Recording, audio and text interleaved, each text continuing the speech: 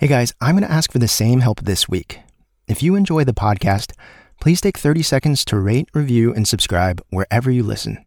If you drop a review with your Twitter handle, I'll follow and DM you a quick thanks.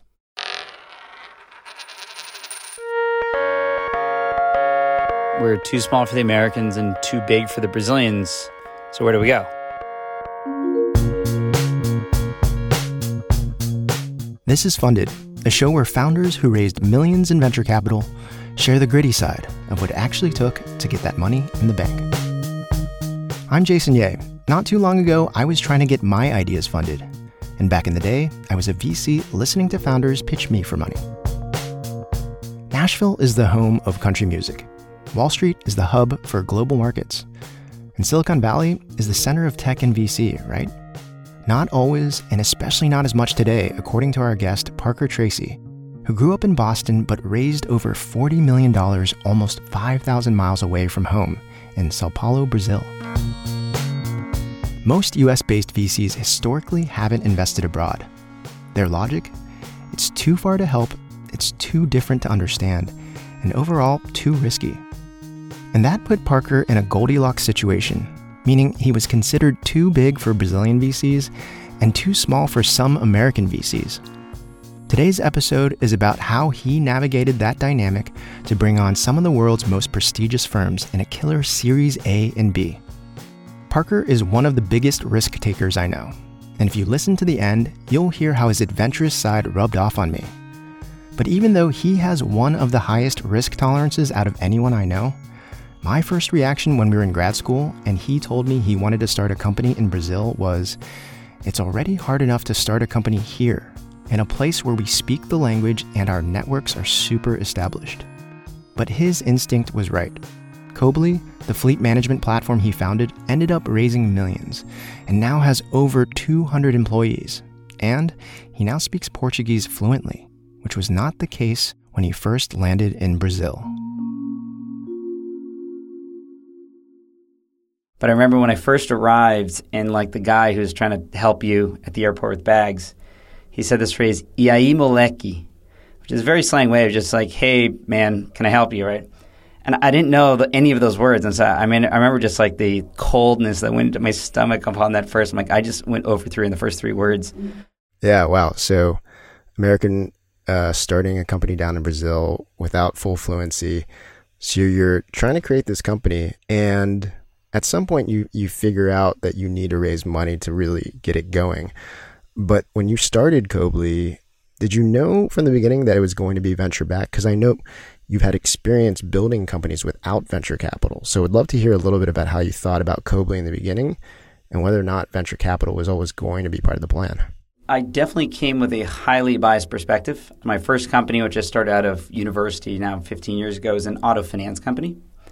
And it's a company that we basically kind of do better underwriting at the dealership level to enable kind of different types of customers who are typically harder to finance get financed.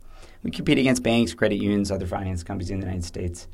And all of the challenge was much more about how to create the debt facilities to create the balance sheet to be a lender, right? Because you have to hold them on your balance sheet until you get really big, then you can securitize them or get them off your balance sheet in some sort of way, but you have to have a lot of scale. And so given the fact that all of my challenge was always historically based around debt, and obviously if you raise debt, your cap table stays pretty awesome, I had a huge bias against venture capital when it was coming down. I had obviously made a little bit of money from that company, or had a little bit of liquidity. And so my idea was I would love to kind of get to big scale without having to raise any money. What I quickly realized, Cobly's a SaaS company, right? And SaaS is, when you buy a contract, it's kind of like buying a bond, right? You're investing today for a series of cash flows for tomorrow. And the faster you grow, the bigger that hole of cash becomes. And that was not immediately obvious to me until we started really kind of figuring out the go-to-market motions and started understanding the cash flow implications around those, that it became very, very obvious. If we want to create a big company very fast, the only reliable way for us to do this is to do the venture model. Yeah, so made that decision in 2018 to start bringing in outside capital. And obviously the rest is history. I think this is a very interesting part of most conversations that I have with founders, which is okay, so at some point you had this realization, and it sounds like for you were working for a few years before you even believed that you needed venture capital, but once that thought entered your mind, and what was it like thinking about raising venture capital? How did you think about learning what to do? And especially as a Brazilian company, there had to have been a ton of decisions to make or things to understand where you wanted to raise from, types of investors you wanted to raise from. Can you bring yourself back to like 2018, thinking through what does raising venture capital mean and some of the thoughts that went into that? So, I mean, obviously started out with chatting to some of the other Americans who had come down and started companies and raised venture money, just because I need to demystify this entire process. It was extremely foreign to me. A lot of my biases against it were certainly in the fact that it was foreign, and I like doing things that I understand, and this is something I don't understand, therefore I don't like doing it. So I chatted with a lot of friends who had gone through the process. Many of them had kind of either come from VC or come from PE or come from some sort of world where the auction dynamic of fundraising was very, very clear, whereas to me it was zero clear. And I definitely remember just kind of through a friend network, like reaching out to a few and them, just being horrified that they didn't think my vision was just going to be a unicorn overnight, because that's how you feel as a young founder, right? And, feeling a little bit scarred from it. But it's, I don't know, I remember especially some of the more social dynamics, I literally didn't believe were true. Right. And so I kind of ignored them just on I'm sorry, Dan, your hypothesis is just too preposterous to be believable.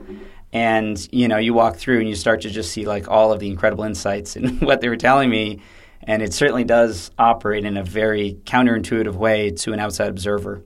Let me pause you right there just because you kind of glazed over a few things I think are worth pointing out. And we talked a little bit about your background, but successful entrepreneur, MBA from Harvard Business School, a lot of experience.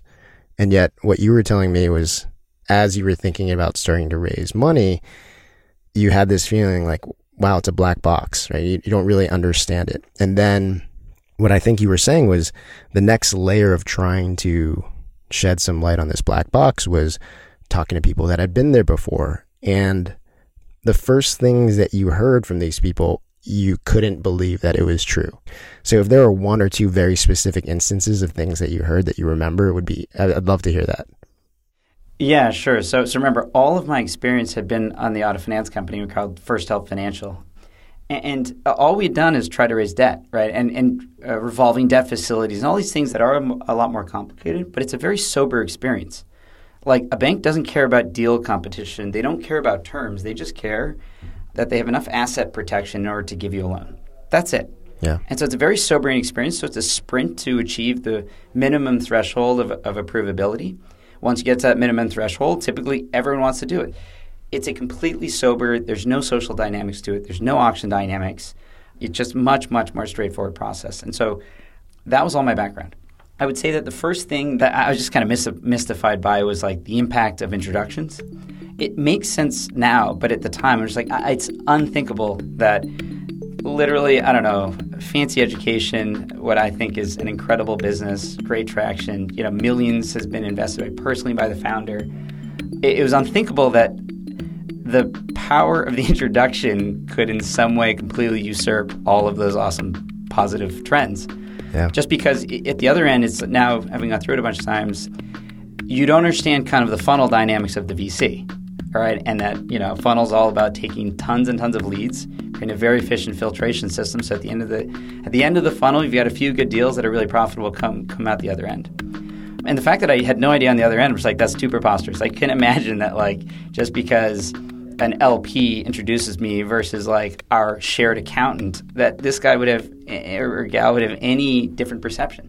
It does seem so ridiculous, especially with people that feel like they have the background that should be trusted, that something as simple as a different introduction could literally color the perspective and the evaluation of an investor's evaluation of a founder.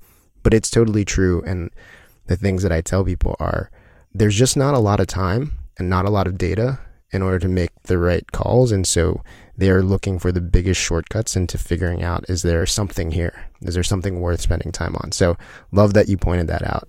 Yeah, it's the exact same thing as any sales funnel. Yeah. Yeah. Right. At the end of the day, with us, it's that we're always just trying to understand kind of probability of close, potential money that we can make off of this, market fit within our product portfolio, et cetera. And if we have a better filtration mechanism that can automate those things and minimize the work done, we'll do it as well. Right. So I think it's just the human nature of managing a funnel. Any other ones that come to mind? Oh, yeah. So I think the one that's much more impactful that I honestly think you have to go through it once, hopefully successfully, to really understand it, but is creating competitive dynamics in a deal was one that also I understood it at a very conceptual level, but I certainly had not internalized the importance of that, right? Because at the end of the day, right, it's like I love our VCs. They're all awesome. I have incredibly good things to say about all of them. But at the end of the day, I'm selling a good that I want to sell for the highest price, and they're buying a good that they want to buy for the lowest price. And the only way to force the hand is your BATNA, right? What is your best alternative? Your VC wants to look at what is your best alternative and put one more incremental dollar value on top of that. And that's how they're going to price it. So your job is to get your PET as high as possible, to have the best negotiating leverage possible when you actually get to offers, get to term sheets, et cetera. I think the last thing or the very specific thing I would point out about that, which is just, to your point, you kind of have to see it done badly one time to be like, oh my gosh, I need to spend time on actually setting it up in the system, because the small correction I would make is it's almost not even your best alternative. It's the perception of the best alternative, right? Because you might not even have the best alternative in hand. So I wanted to quickly transition to something else as you think about remembering going to raise money, which is actually just asking you what it was like being a South American startup and wanting to raise money. So there are obviously local VCs, and I think you have some of those on your cap table now, but your history has been actually getting leads or getting the majority of your money outside of South America. It's an interesting conversation because the startup world, the investing world, is going very global right now. So certainly when we were getting started back in 14, 15, there were 4 or 5 very reputable funds. And obviously, as you can imagine, they would focus on seed and Series A. And then they would basically ignore Series B because their intuition was that at Series B, where you're now validating a $20+ million raise, you should go to the Americans who have more money and lower cost of the capital. And that's true. And also, they would give you terms dramatically worse, half the multiples that the Americans would give you. And a lot of them, certainly at the beginning, I think lots has changed since then, but at the beginning, they're really just creating this very profitable bridging mechanism to get you to raise U.S. money as soon as possible. Yeah. Even today, so nowadays there's a few South American firms that have over $1 billion of assets under management. It's still the same strategy, right? Because at the end of the day, they still, even the best brands, still have smaller brands than SoftBank, Tiger, Andreessen of the world. And obviously the brand still does have a lot of really positive signaling effects that are really impactful for startups. And so they still really focus on that seed and Series A. To me, I think being an American certainly helped me bridge that gap a little bit better. Just because I have more friends in common, I naturally had a bigger network through, things like business school. And so I was able to bridge that gap and have an American firm lead our Series A, which was great. But that is pretty uncommon up until very, very recently. And typically the ones you see raise American Series A's are either very big Series A's or are companies that have gone through YC or something like that. So they've already had tons of exposures to the U.S. market. Well, let's spend a little bit more time on that.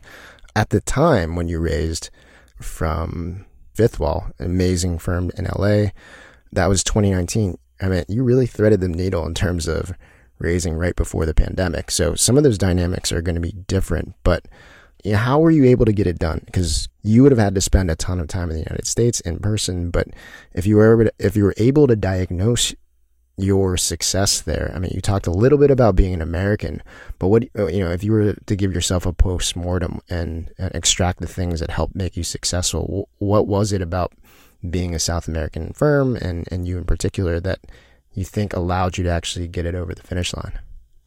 First thing is that, look, you have to take a lot of swings, right? And there's obviously the vast majority are going to be misses.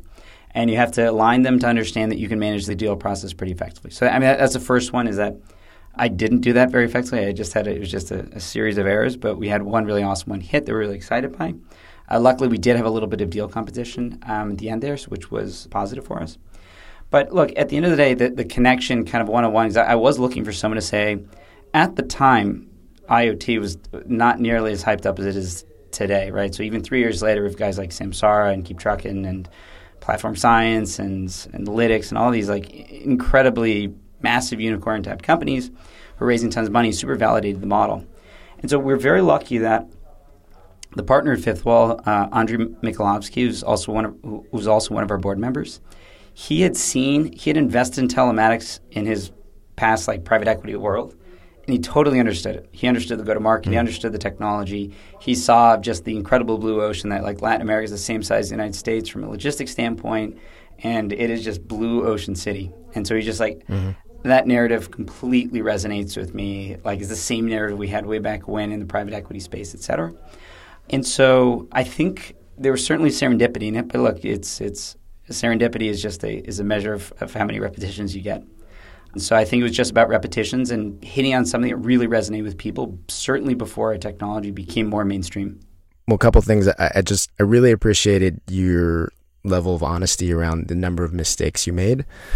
Because if you go to Crunchbase and you type in Copley and you Google a little bit about Copley, it's like won the 2016 HBS New Venture Competition, $10 million from Fifth Wall, and then we'll talk about $30 million from SoftBank. It looks like you were walking on water for the last 5 years. And so some of that vulnerability and honesty around, yeah, we really effed up. Like, there was some serendipity in there, but found something is just, I think, really refreshing to hear, something that I always love hearing.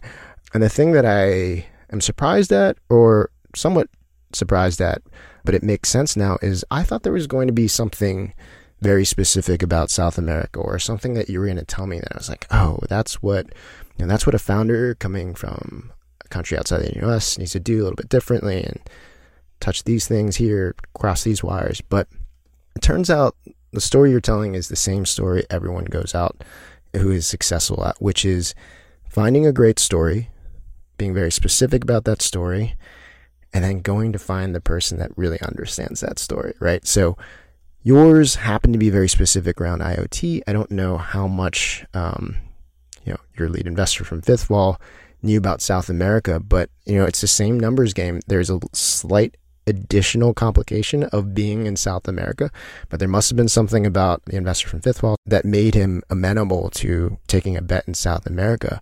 It really is about a numbers game with a very specific story and finding the person that thinks like you. I think there's some work you can do to make sure that other investors like get up to speed and see your vision. But, when you land on the one that understands it, interesting things can happen.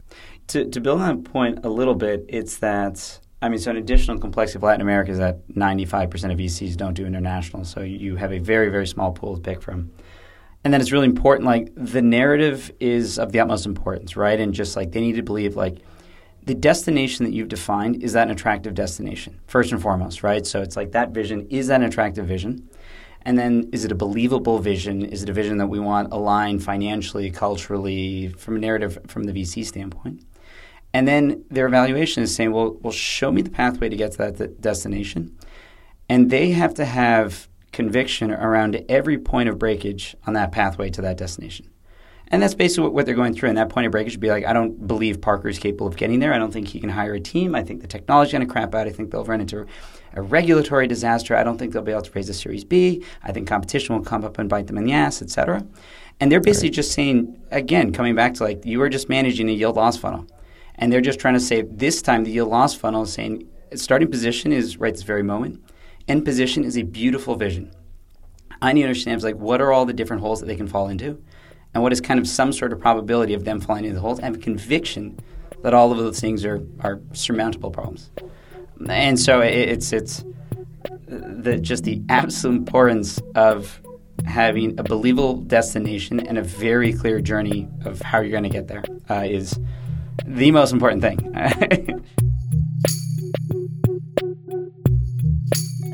When we come back, Parker explains why he thinks the Series B game is all about your data room.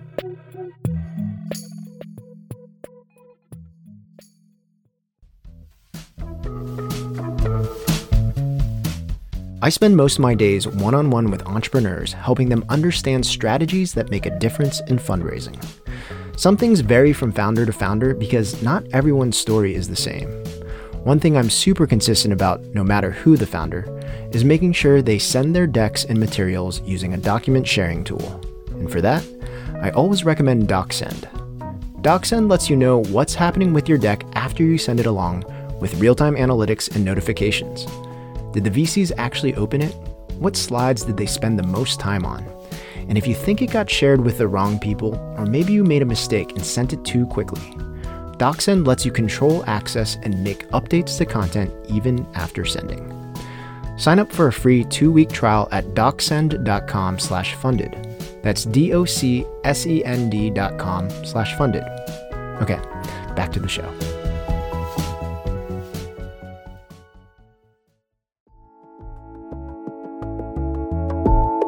Your Series A is so much about your vision, but your Series B is all about how well you've been executing that vision and proving that through data. Parker figured that out and a bunch of new elements of the process brought on by a post-COVID world.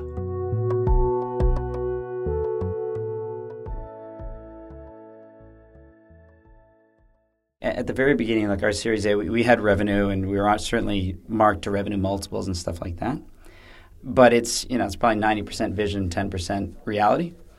Whereas kind of the Series B moves to maybe a 50-50 split. And then as you go on, it's really just tell me your reality and let's see how much white space still sits in front of you.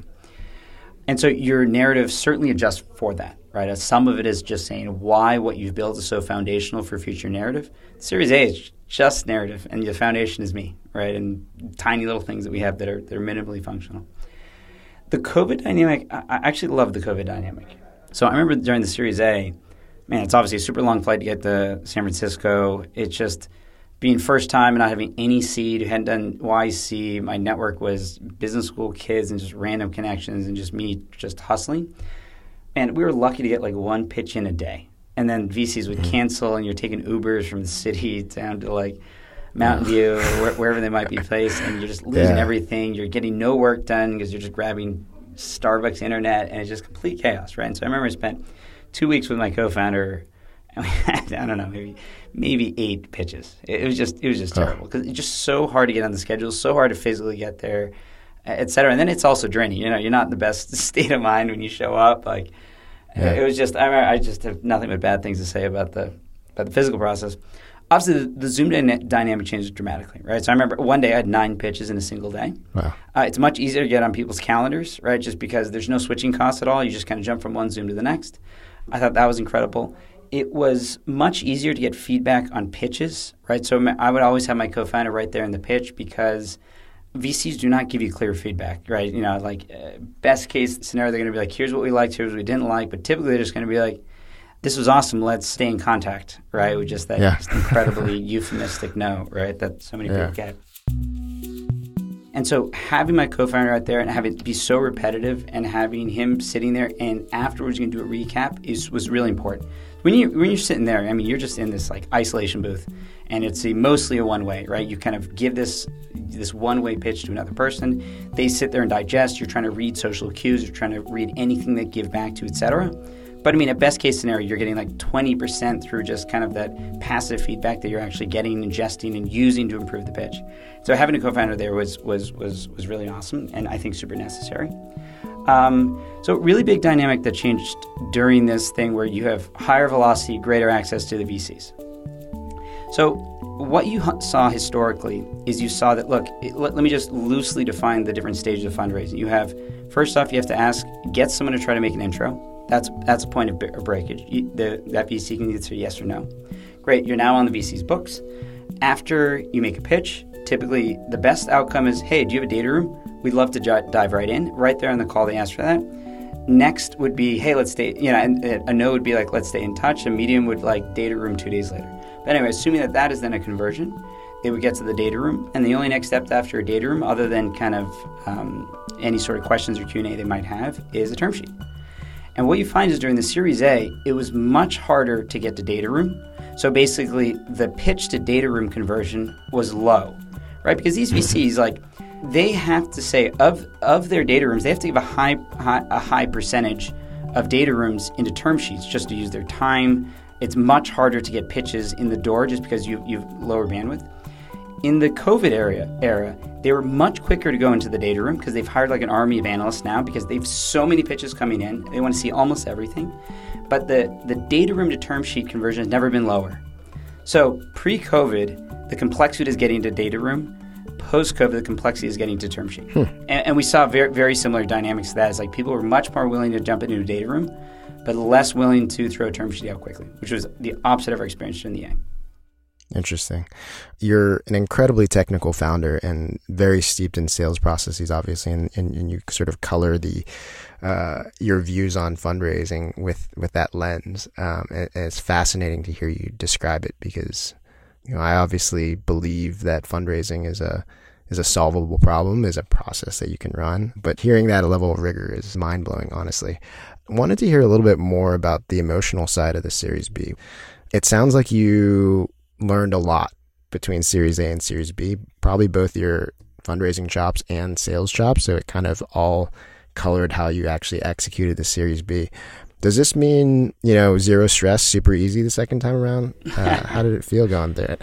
Man, quite the opposite. So let me just first kind of jump over kind of mistakes we made during the A that we didn't make during the B. Still lots of mistakes were made. So the first massive mistake is we did not have our data room ready when we started pitching. So no one had explained to me that like the conversion from pitch is data room. And so if that guy's like, this is awesome, do you have the data room open? And you say, yeah, give me 2 to 3 weeks, that guy's forgotten your first name in 2 to 3 weeks, right? Because this is just like such a, drinking from the fire hose type situation for almost every VC, especially nowadays. And so that was a huge mistake, is that we didn't have the data room ready. And so we had a bunch of funds that just kind of cooled off. We kind of got back in contact and the funnel was already full again. And then the second is that this time we overinvested in the data room, understanding that dynamic, that your data room should be as glistening as your original deck. It should be as glistening as your pitch because it's so important. Remember, the data room term sheet conversion has never been lower. And the data room that answers the questions in an easy way, tells the narrative in an easy way, as opposed to like, oh yeah, here's like a blind HubSpot funnel data dump in Excel. Good luck. That's like a quick pass, right? And so that was one really big thing that we did, apart from basic timing things, right? Trying to get everyone on the same page. Yeah. But yeah, on the Series B, first off, a Series B in Brazil is still really hard. Why? So like I said before, is local funds don't want to do a B because they're like, there's moral hazard here, right? Why are you coming to us? Because the foreigners have better brands and more money, et cetera. If you're coming to us, it means they've already rejected you. If they've already rejected you, why would we accept you, right? There's all this like insanely circular signaling. Which is, by the way, the social dynamics of VC overall, not just South America, but I get it. Completely. Like when you were dealing in systems with incomplete information, the social dynamics just fill that information gap, right? And that's exactly what you see. 100%. And so the Series B is very hard because so there's first that dynamic that locals don't want to lead Series Bs because of the potential negative signaling. You've already pitched to the United States. In the United States, something we really saw is that funds have grown massively. And so today, what you find is Latin America is becoming hotter and hotter. But you typically find is that funds want to put big checks into international, right? Because they're like, look, we get growth, right? Growing Kobly versus growing Samsara in the United States, pretty similar. But probably the first 2 years of Kobly, what our challenges were versus Samsara's first 2 years are probably dramatically different. And we don't understand that. We're not Brazilian. We've maybe been there a few times, et cetera. And so first off, if them saying you have to be a growth mode, and then the second that the rounds have gotten bigger, they're typically looking at like, honestly, the sweet spot's like 50 to 80 for what a U.S. VC would want to lead for like a BCD, et cetera, in Brazil. So we were under that. We started asking for a smaller sum than the $35 million that we ended up raising. Obviously, we were able to manage the process well and push that check size and terms up a bit, which was probably one of the successful parts of what we put together. But we kind of fell into this gap. We're too small for the Americans. We're too big for the Brazilians. Where do we go? And so it was either we certainly had discussions of doing co-leads, which are an increasingly popular thing, which has positive and negative signaling built into it. but it's certainly it increases the buying power of some smaller funds. So we had some of those term sheets. You, the founder, you have to cobble those together. The VC doesn't pop out of nowhere. There's like an insane love-hate between VCs, and these guys aren't like trying to pat each other in the back pulling deals because they're trying to kick each other out at the same time. And so the co-lead can be a really good option if you're trying to get a bigger round done with smaller funds. And then for the bigger funds, you really have to show that, look, for the Series C, for us, it was the next round. This round's going to be hot, right? We have an incredible market. Our go-to-market is bumping. There's very few things out there that can be right. This is kind of getting back to the journey that connects the outcome to the reality. That has to be very, very tight. And you have to show them how you can deploy more and more capital. Like to us, $35 million to SoftBank is not meaningful, right? They have to be deploying hundreds of millions and then have an outcome that will support all that. And so you have to build that narrative around to get some of these guys to come down market. Remember, too, is they'll only come down market if they see it's unclear if we'll be able to participate in the C. So it's guaranteeing that they've prorated rights of 15, 20% or however much of their company that they bought. That can be extended forward. Yeah. So I'd say those are the big dynamics that change for us. And then, like I said, the Latin America part is that there are gaps in just the let's just say, VC stack of check sizes. Sure.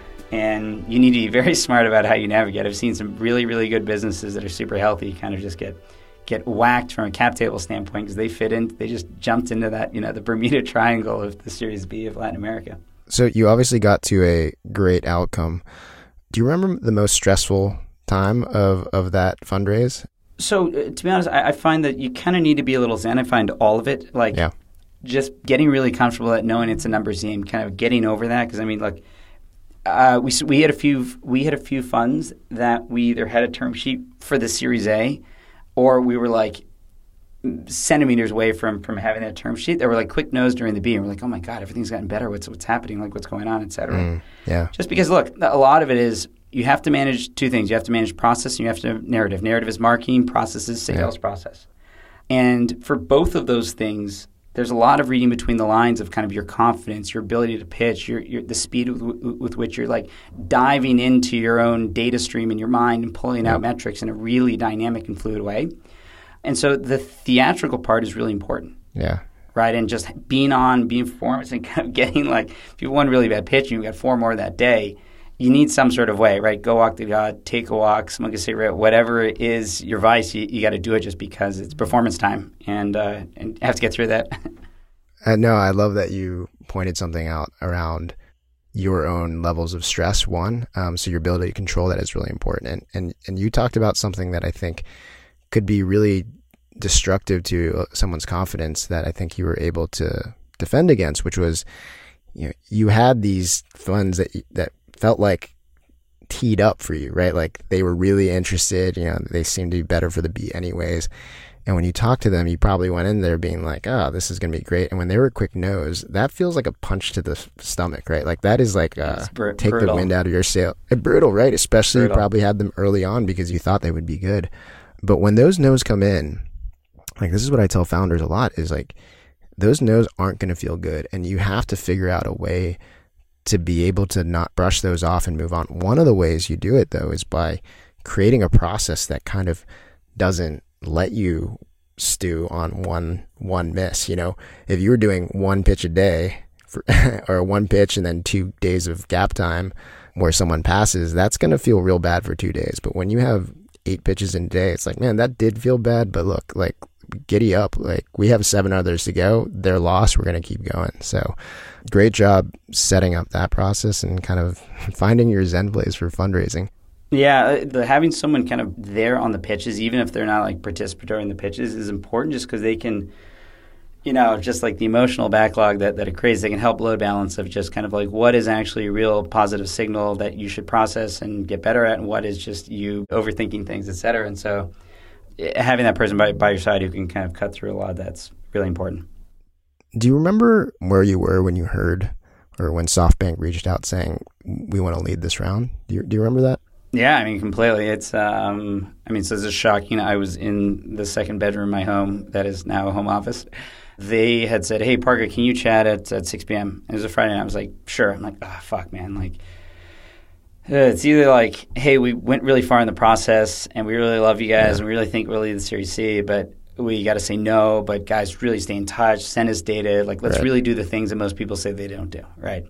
It's either that, and I thought that was the more likely one, or it was, hey, let's do a term sheet. And it was quite funny because the guy who's leading our deal is a junior partner. There's three main partners. There's Carlos, Paulo, and Shu, who lead the $10 billion Latin American SoftBank fund. And there's a junior partner named Matt. And it was funny because Matt and Shu, was very senior, kind of sent that message, et cetera. And then at the last second, I had to move my chat with Matt back an hour. But Shu didn't know that. And so Shu sent me a text at like 6:10, assuming that the act had been done, just be like, dude, welcome, congrats, welcome to the family, blah, blah, blah. And so he totally ruined the surprise. Like Shu just kind of like completely jumped the gun. So ruined the surprise, but obviously it was really great. I remember just jumping up and down with the fiance. Immediately called Rodrigo, my co-founder. It was incredible to like come over, and we obviously just had like kind of a mix of celebration and retrospection, right? Of just being like, look how far we've come, look how much we have to do, and also let's like enjoy this moment. When we come back, my producer interviews me about the interview.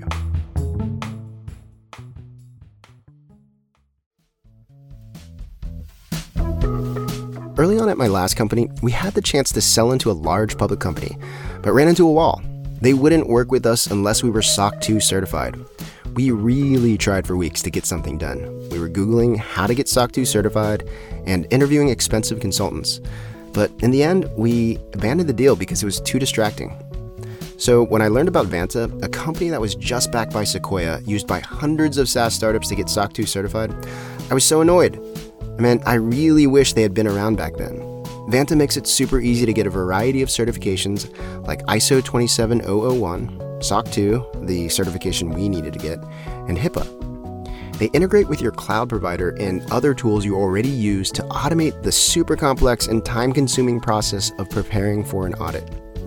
Anyway, if you'd like to drop a months-long process down to weeks like I would have back then and actually sign those major contracts, you should check out Vanta.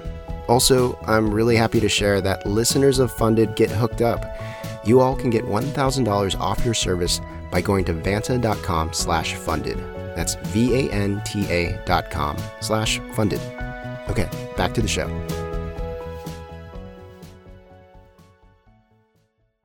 Hey, Liv. Hi. Okay, so that interview was rather straight-laced. It was all business. But I happen to know something, which is that you and Parker are like tight. Yeah, I guess the reality is Parker's my best friend. He and I met in business school, happened to be in the same class, same section, and then just like we're tight. In fact, I'm the best man at his wedding in just a little under 2 months from now. So oh my gosh, yeah, it is. There's a little bit of background there. Do you remember first meeting him in business school? Yeah, it's funny. Like maybe some of this will go into my speech, but he has said that he noticed. Like I used to go to class at business school. I used to skateboard to class. Okay. And business school is like a very straight-laced. Yeah. Or can be a very straight-laced place. Like people are coming from banks and consulting firms, and like wearing suits and stuff. Yeah, certainly polos. And I would roll up in like t-shirt and like skateboard to class. And he says, I remember seeing you come in and be like, who is this guy? Like, what how cool does he think he is, or something like that? But yeah, early on, I think we went on a fun trip together that like ended up being a reason we hung out quite a bit. But funny enough, the trip that we got close on was we went to Brazil our first year of school together. Was that his first time in Brazil? Do you know? I think it was his first time in Brazil. So like the background is that his first company happened to have a large portion of its customers who were Brazilian immigrants. And so he even had employees that were Brazilian and was always fascinated with the culture, started studying the language. And then when we went down, had such a fascination for the country and the people and the opportunity down there that he was just so gung-ho about starting a business down there out of business school. Yeah. Do you remember when you were in Brazil, like, did he talk about, I think I want to live here? Like, did he say stuff like that? Yeah. I mean, there's definitely comments about just how exciting it was to be in a different country that was much more adventurous. He's always been a really like rigorous business mind and would talk about things like, all the opportunities are already done in the States. Like it's all priced in, and like, that term of like all the opportunity is priced in the United States. Whereas if you go abroad and you go to places like Brazil, there's so much opportunity. There's so much upside here. So I definitely remember him just being fascinated with the country and the opportunity from day one. And did that make you think differently about VC at all? Because I know most of your work, I mean, I don't know your whole resume, but I think has been domestic. Yeah. So did being so close to someone who has like international ambitions or ambitions abroad, did that make you rethink, I don't know, opportunity or where opportunity lives? 100%. I didn't expect the conversation to go here, but yeah, that was our first trip to Brazil was over New Year's of the first school year. And in the summer between years in business school, you take an internship. He went to Brazil and I went to China. I went to Shanghai cool. thinking, hey, I really took to heart what Parker was saying and I agreed with it. I was like, there would be way more opportunity if I could land abroad and capture a bunch of upside. I definitely thought about it. I think if I were to describe why I came back to the States is that Parker has a super high risk tolerance and is incredibly adventurous and like landed in Brazil, didn't know the language and was like, yep, I'm just going to make this work. Whereas I landed in China and I'm Taiwanese and I speak really bad Chinese. Okay. when I got there, like my Chinese was bad and they weren't like excited about it like I thought they would be. I thought they would be like, oh my God, look at this American born Chinese, like he's trying. And instead it was like, we all speak English and your Chinese is terrible. You're gonna have to work really hard to actually make it here. And I think I came away from that summer being like, oh, I don't know if I have this in me, and went back to the States and eventually became a venture capitalist. Whereas Brazil for Parker, I think over the summer is like, man, I'm really bad at Portuguese and this is kind of hard, but he's like, I'm going to run towards the difficulty. I'm going to run towards the opportunity. So that's why he's doing what he's doing. Interesting. That's cool. That's really cool that he rubbed off on you. Question though, what do you mean when you say Parker said that all the opportunity in the US is like, quote, priced out or whatever? What does that mean? And why do you think there is more opportunity abroad, like in places like China or Brazil? The simplest way to think about that concept of like all of the opportunity is priced in is the United States in a lot of ways is on the forefront of a lot of innovation. And so we've done things like push e-commerce forward. We have done things like put telematics into cars in the United States. That's the space that Parker's in. Mm-hmm. So everything is expensive. Like you can't come in and be like, I'm trying something new and people go, oh, wow, like, there's so much upside here. I want to invest. It's like, no, that's all done before. Whereas in Brazil and China and Pakistan and all these like up and coming startup opportunity zones, you can go there and be like, wow, like the infrastructure isn't here yet. Like, they haven't built out great fintech. They haven't built out great Internet of Things technologies and infrastructure. And so if I go there, I can be the first to do that business and capture all this upside that hasn't been, quote unquote, like priced into the country or the space. Interesting. So one question. So Parker ended up getting investors who were both in America and in Brazil, right? That's correct. So in both cases, in the Series A, he had a firm called Fifth Wall Ventures, which is based out of Los Angeles, lead the round. And it's like fancy, right? I Googled it. Very fancy. Very fancy. Yeah. No, fairly new, a newish fund, but well-respected, pretty fancy. And then the Series B was SoftBank's International Fund, which is like a giant international fund. But in both cases, those leads took up the vast majority of the round, and then Parker squeezed in some Brazilian investors. Okay, gotcha. Okay, tell me about that international fund. So I know Parker said this statistic, which I'm sorry, Parker, I am skeptical of. Just like it's a very round. clean It's number. very round. Yeah. Very convenient. Exactly. He said something like 95% of VCs don't do international, but you just told me about something called SoftBank or whatever. So it sounds like there are funds that do specialize in investing abroad. Yeah. So, I mean, I think what's fair to point out, and I do believe the 95% statistics is just something he dropped as hyperbole, but like directionally sound. So Okay. especially given the timeline of his starting Cobley and raising the Series A.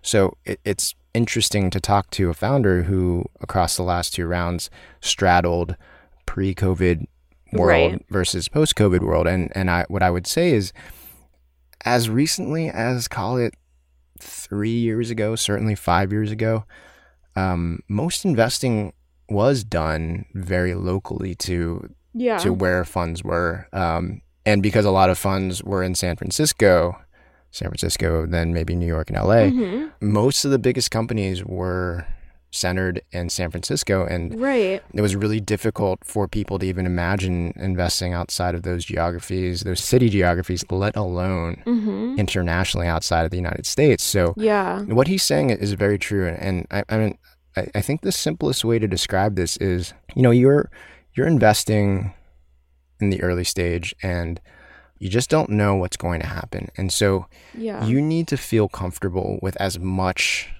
of the potential variables that will come your way as possible when you're putting this early stage capital risk. So if you find a fantastic entrepreneur named Olivia and she lives in San Francisco and her network is local, you can say a few things. You're like, well, I can diligence her.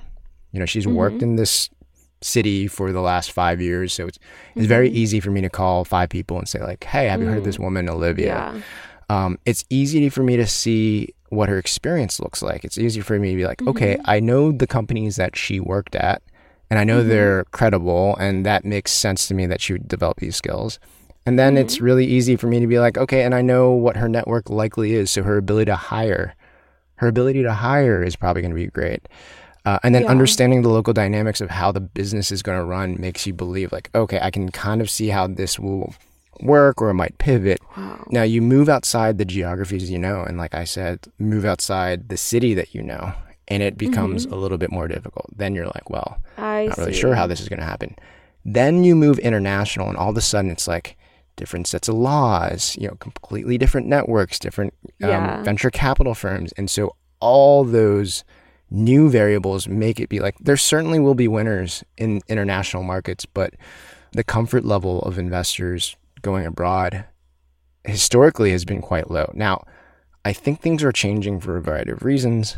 One of those being post-COVID Zoom capabilities. Like Parker talked about this ability to meet founding teams and meet investors back to back to back super easily. So now, if I do need to diligence Parker at Cobley, I can probably do a bunch of Zoom meetings to meet his former investors, some of the companies that he works with down in Brazil, and that's more possible. Yeah. And then everyone is looking for upside opportunity now. Everyone's so excited about early stage investing that they are starting to take on more of this geography risk and this unknown by going to different countries. Like there's been a spate of companies out of Pakistan that are getting heavy amounts of funding because people are sort of getting comfortable and excited about that geography. So certainly was, the round number of 95% was directionally accurate over the last few years. But I do think, especially in 2021, post-COVID, people are getting a little bit more comfortable with going outside the borders. To go back to your business school class, was Parker one of the only Americans who ended up doing something like this? Very few did what he did. I would say he definitely wasn't the only one. He definitely was not the only one because there are a lot of easier opportunities, lower risk, lower reward opportunities in the United States for people graduating from business school. And I think a lot of people took those. But I knew people that started fish farms in Mexico and started businesses in Spain and over in China and a couple in South America. So he's not the only one, but he is one of the more successful ones. Just so you know, fish farms are one of my biggest fears. It's actually my biggest fear is being thrown into a fish farm. Anyway, but that is cool that someone started fish farms in Mexico. I'm sure it's a great business.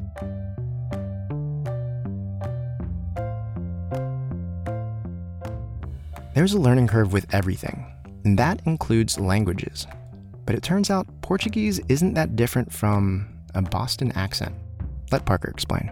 In Rio, they have very thick accents that Brazilians have mixed feelings on what they think about the Rio accent. Some people will be kind of like mean in a Boston-New York rivalry dynamic and be like, oh, it sounds criminal. Others will be like, it's super beautiful. It's similar to the Portuguese accent. It's very cool. So irrespective of where you fall on your opinion of the Carioca accent, it's very strong. So basically, I spent my business school summer internship in Rio learning Portuguese from like zero, and obviously my professor was Carioca, was from Rio. And so I remember I get to São Paulo with this terrible Portuguese, but this like super thick Rio accent. And so the equivalent of like, like a German guy coming over who can't speak any English at all, but he's got like a wicked hard Boston accent, but all of his English is horrible. And so people would tease me to this day. They'd be like, olha, é Paque, which is like the loopy way of pronouncing my name in the Rio accent. Love it. So that was the biggest one. That people still tease me about this to this day, and it's like an awesome icebreaker anytime I meet, especially a business person from Rio. Thanks so much for listening. There are tons of insights that each founder we cover on Funded has around startups, fundraising, and life. And we don't have time to cover it all. Especially in this episode where we touched on things like data room setup, we could have talked for hours. Instead, we put those things into our insights pack. If you'd like to hear a bit about Parker's amazing data room and what a great data room looks like, grab that at fundedpod.com/Cobley. If you're looking for more insights, strategies, and support around fundraising, here are a few things you should do. Definitely subscribe to our weekly newsletter at fundedpod.com/newsletter. And find me on social. I'm at Jayeh, that's Jayeh, on almost every platform. I respond to newsletter replies and DMs, so hit me up.